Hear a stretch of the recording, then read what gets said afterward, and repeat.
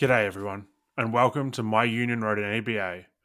This is a podcast to chronicle the progress towards a new enterprise bargaining agreement at Monash University and is brought to you by members of the Monash branch of the NTEU. We're here to take the old agreement and #change it, and unlike our namesake, My Dad Wrote a Porno, do everything we can to avoid being fucked in the process. Those involved with the podcast would like to acknowledge that it is being recorded on the unceded lands of the Kulin Nations, on whose lands we live, teach, and work. We would like to acknowledge and pay our respects to the traditional custodians and elders, past and present, and to the continuation of the cultural, spiritual, and educational practices of Aboriginal and Torres Strait Islander peoples. Always was, always will be, Aboriginal land. Hi everyone, my name is Adam Fernandez, your National Councillor at the NTEU Monash branch. Here with you today on your favorite podcast, My Union Road and EBA. It has been 426 days since our last agreement expired and 309 days since bargaining started. It has also been 23 days since Maggie G took a $1 million pay cut to kiss babies and cut ribbons. Hi everyone, welcome back to episode 18 of the podcast. Apologies for the radio silence of late. Truth is that we've been in mourning. It's coming up on a month now since our dearly departed Vice-Chancellor Margaret Gardner got out while the going was good, and we've just been lost without her visionary leadership to lead us through these dark times. Actually, we've all just been busy with different things, to be honest. We're all juggling a number of different projects and jobs and all kinds of things at any given time, and to be honest, there's just been depressingly little movement in bargaining to report back on. Which is why we're keen to ramp up industrial action, which you'll hear more about at the end of the podcast. But speaking of Margaret Gardner, she may be gone, but she's left behind a mighty legacy of wage theft, redundancies, restructures, and pointless multi-million-dollar land purchases.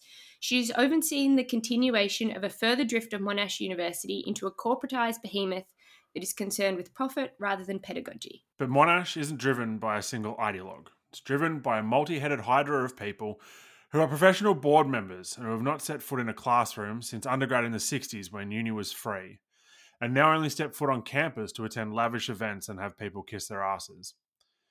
These people are the ones that make up the university council and senior management. And at the end of the day, they call the shots regardless of who the Vice-Chancellor is. Foremost among those are Simon McKeon, Monash University Chancellor. He's a man who contains multitudes, by which we mean he has his fingers in a lot of different corporate pies. He's been Chancellor of Monash since 2016, but also a big wig at Macquarie Group, the National Bank of Australia, and Rio Tinto.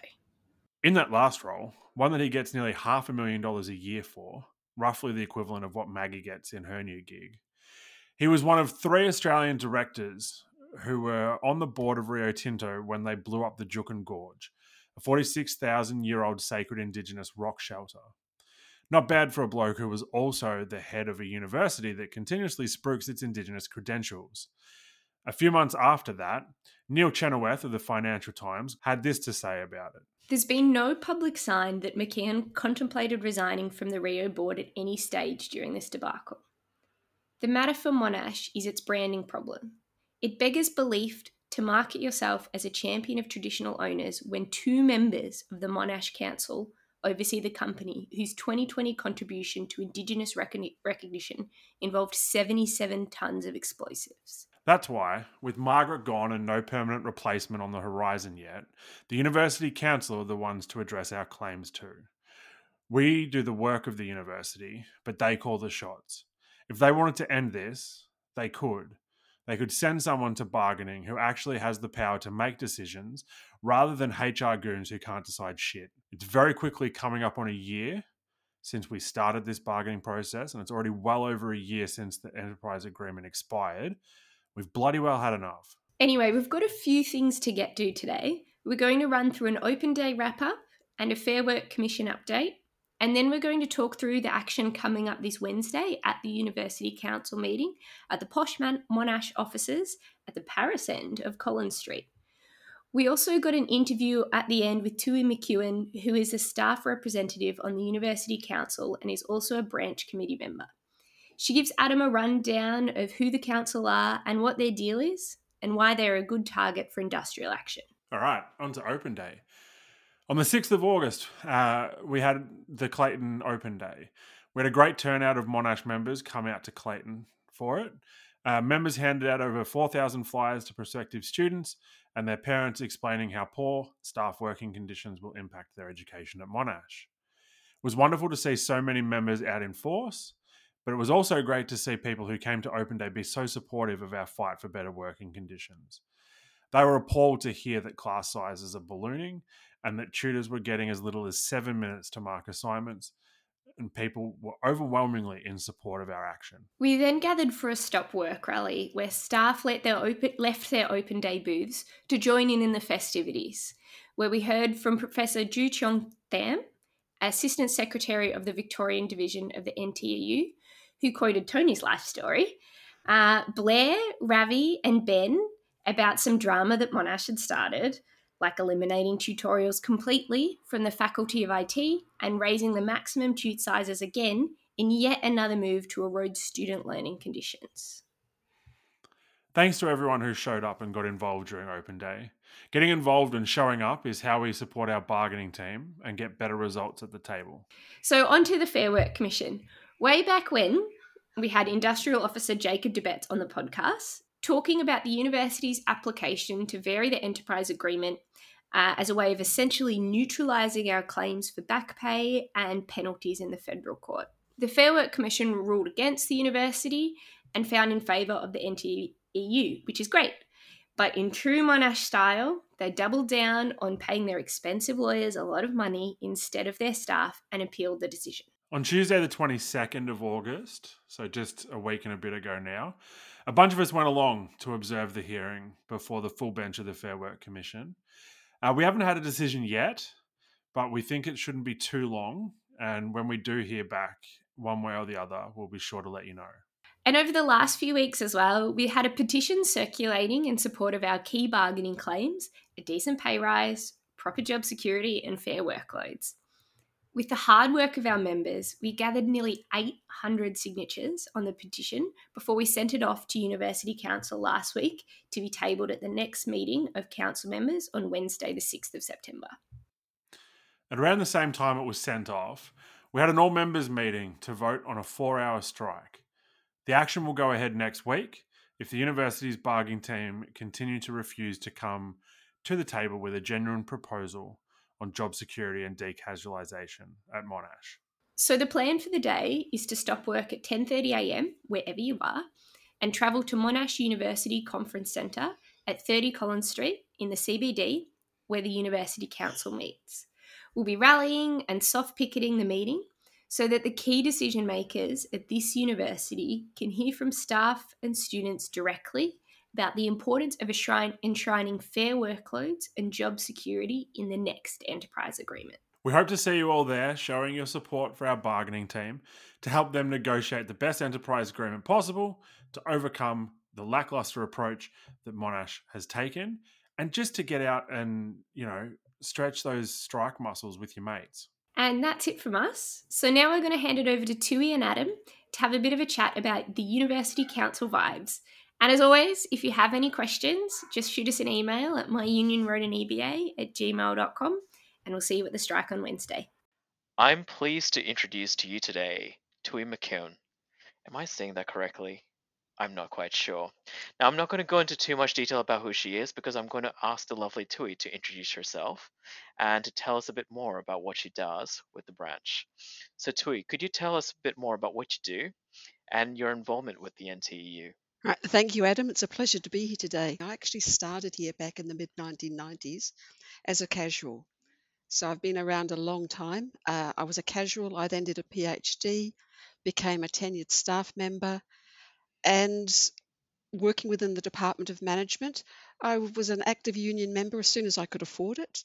But probably we didn't do much. I went on pickets, did the normal sort of thing, wear the T-shirt, etc. And it wasn't till COVID that really became active.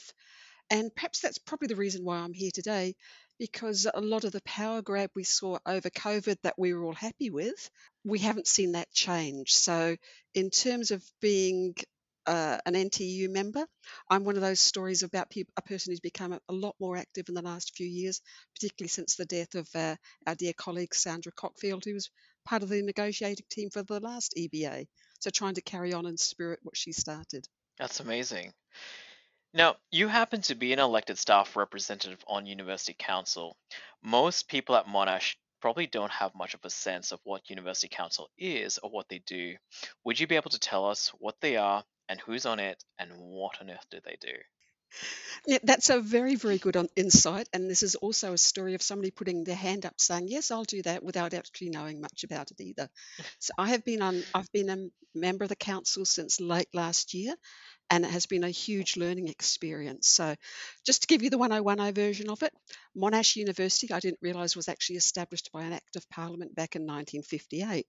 It's been updated in 2009, and that put in place basically this board that is the Monash Council. Monash Council's had a number of permutations, so it has 9 members on it that are elected either by the university or come from government representatives. So we've got some pretty esteemed sort of people on that. I'll tell you about them in a minute. But we also have 2 elected representatives. Now, we've got a staff rep, and then we've got the student representative. Of the representatives, everyone's paid except for the staff representative. Both the student representative and myself are there for 2 years. Everyone else, if you go and look at the profile, and this information is all available on a Monash University website, including the meeting dates, etc. But if you look at the representatives who we've got there, most of them have been there quite some time. So look, just start off introducing the one that most of us have no idea who he is, but he does get around a bit. So our Chancellor is actually Simon McKeon. Yeah, he does spell his name incorrectly. It should be McEwen like mine, but it is McKeon. He comes from the Quarry Group, and yeah, he's basically sitting at the very top. Under that, we've got the acting vice chancellor at the moment is Sue Elliott. So this was Maggie May for many, many years, just being replaced at the moment by Sue Elliott while they're on a global search for the new VC. We then have a number of people sitting underneath. So Dr. Megan Clark. So again, I'd never heard of any of these people before. Quite an amazing person. She actually comes from the aerospace industry. So she's part of the Australian space race and quite an amazing lady. We have Jenny Sams, who has been involved for a long time in Aboriginal housing, looking at homelessness. Pit Sabinian, who's the ex-principal of McKinnon High School, right through to people like Professor Jill Callister, who runs a group concerned with mental health. And then we've got a lot of corporate sort of people as well. So we've got Peter Marriott, who comes from an extensive risk background, including ANZ and KPMG. Peter Young, who is a KC. So it's an amazing wealth of experience on the board. But probably the number one defining feature of our council is it's very much upward and outward looking. People with on the ground experience who actually know what happens at universities. Well, that's basically Pitts. Pitts has got some sort of background, I guess, coming from high school, but basically it's the student representative, the lovely Ishka De Silva, and myself. And we are sitting on that council for 2 years, and yeah, it takes about 6 months to get your head around it. And in terms of the amount of power and authority we can wield, some interesting questions to be asked there. What a motley crew of people running our university: miners, bankers, CEOs, philanthropists, and of course, yourself and Ishka being our people on the ground, staff and student. Now, the Monash branch is organizing a half-day strike on the 6th of September, which is timed to coincide with the next University Council meeting.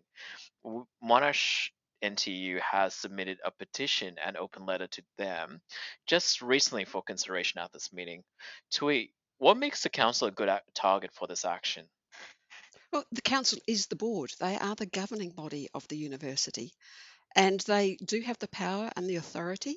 But as I said, they're very good at looking up and out, and most of our council meetings do last 5 to 6 hours.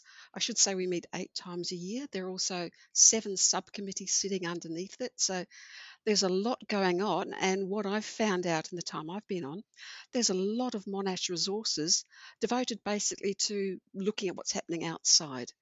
And the majority of the time, it is, well, to be blunt, happy, happy, joy, joy. We're going up in the world rankings on THE, etc. And as far as on the world stage, Monash looks very, very good. What really is lacking, and certainly at the council perspective, is what it actually looks like on the ground. And perhaps you I'm going to use that terrible word that I know council hate, but wage theft. So they've called it unintentional underpayments.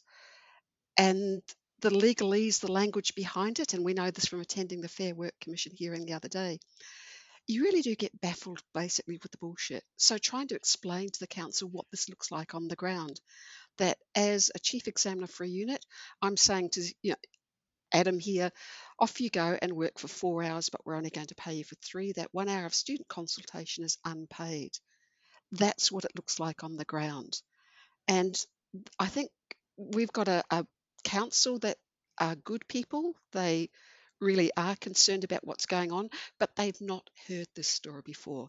They do have the power, they do have the authority, and I think when they actually hear the stories and realise what's been going on, they are a force for change, and I'm hoping a force for good as well. But those two don't necessarily go hand in hand, but we have got some very good people on the board. When they hear the story, when they actually see the amount of staff discontent, I think that there is a wave of change going to hit. Fantastic. Thank you. Thank you very much, Tui. And that's all I have for you today. We hope to see you at the rally next Wednesday, the 6th of September. By all of us coming together, University Council can realize that, this is not a PR exercise. They see us as the very real staff and students working on the ground at the university. All right, folks, that's it for this episode. Thanks to Kate, Danny, Adam, Bernard, and Pod Daddy Sophio for all the work they've put into this, and we'll catch you next time.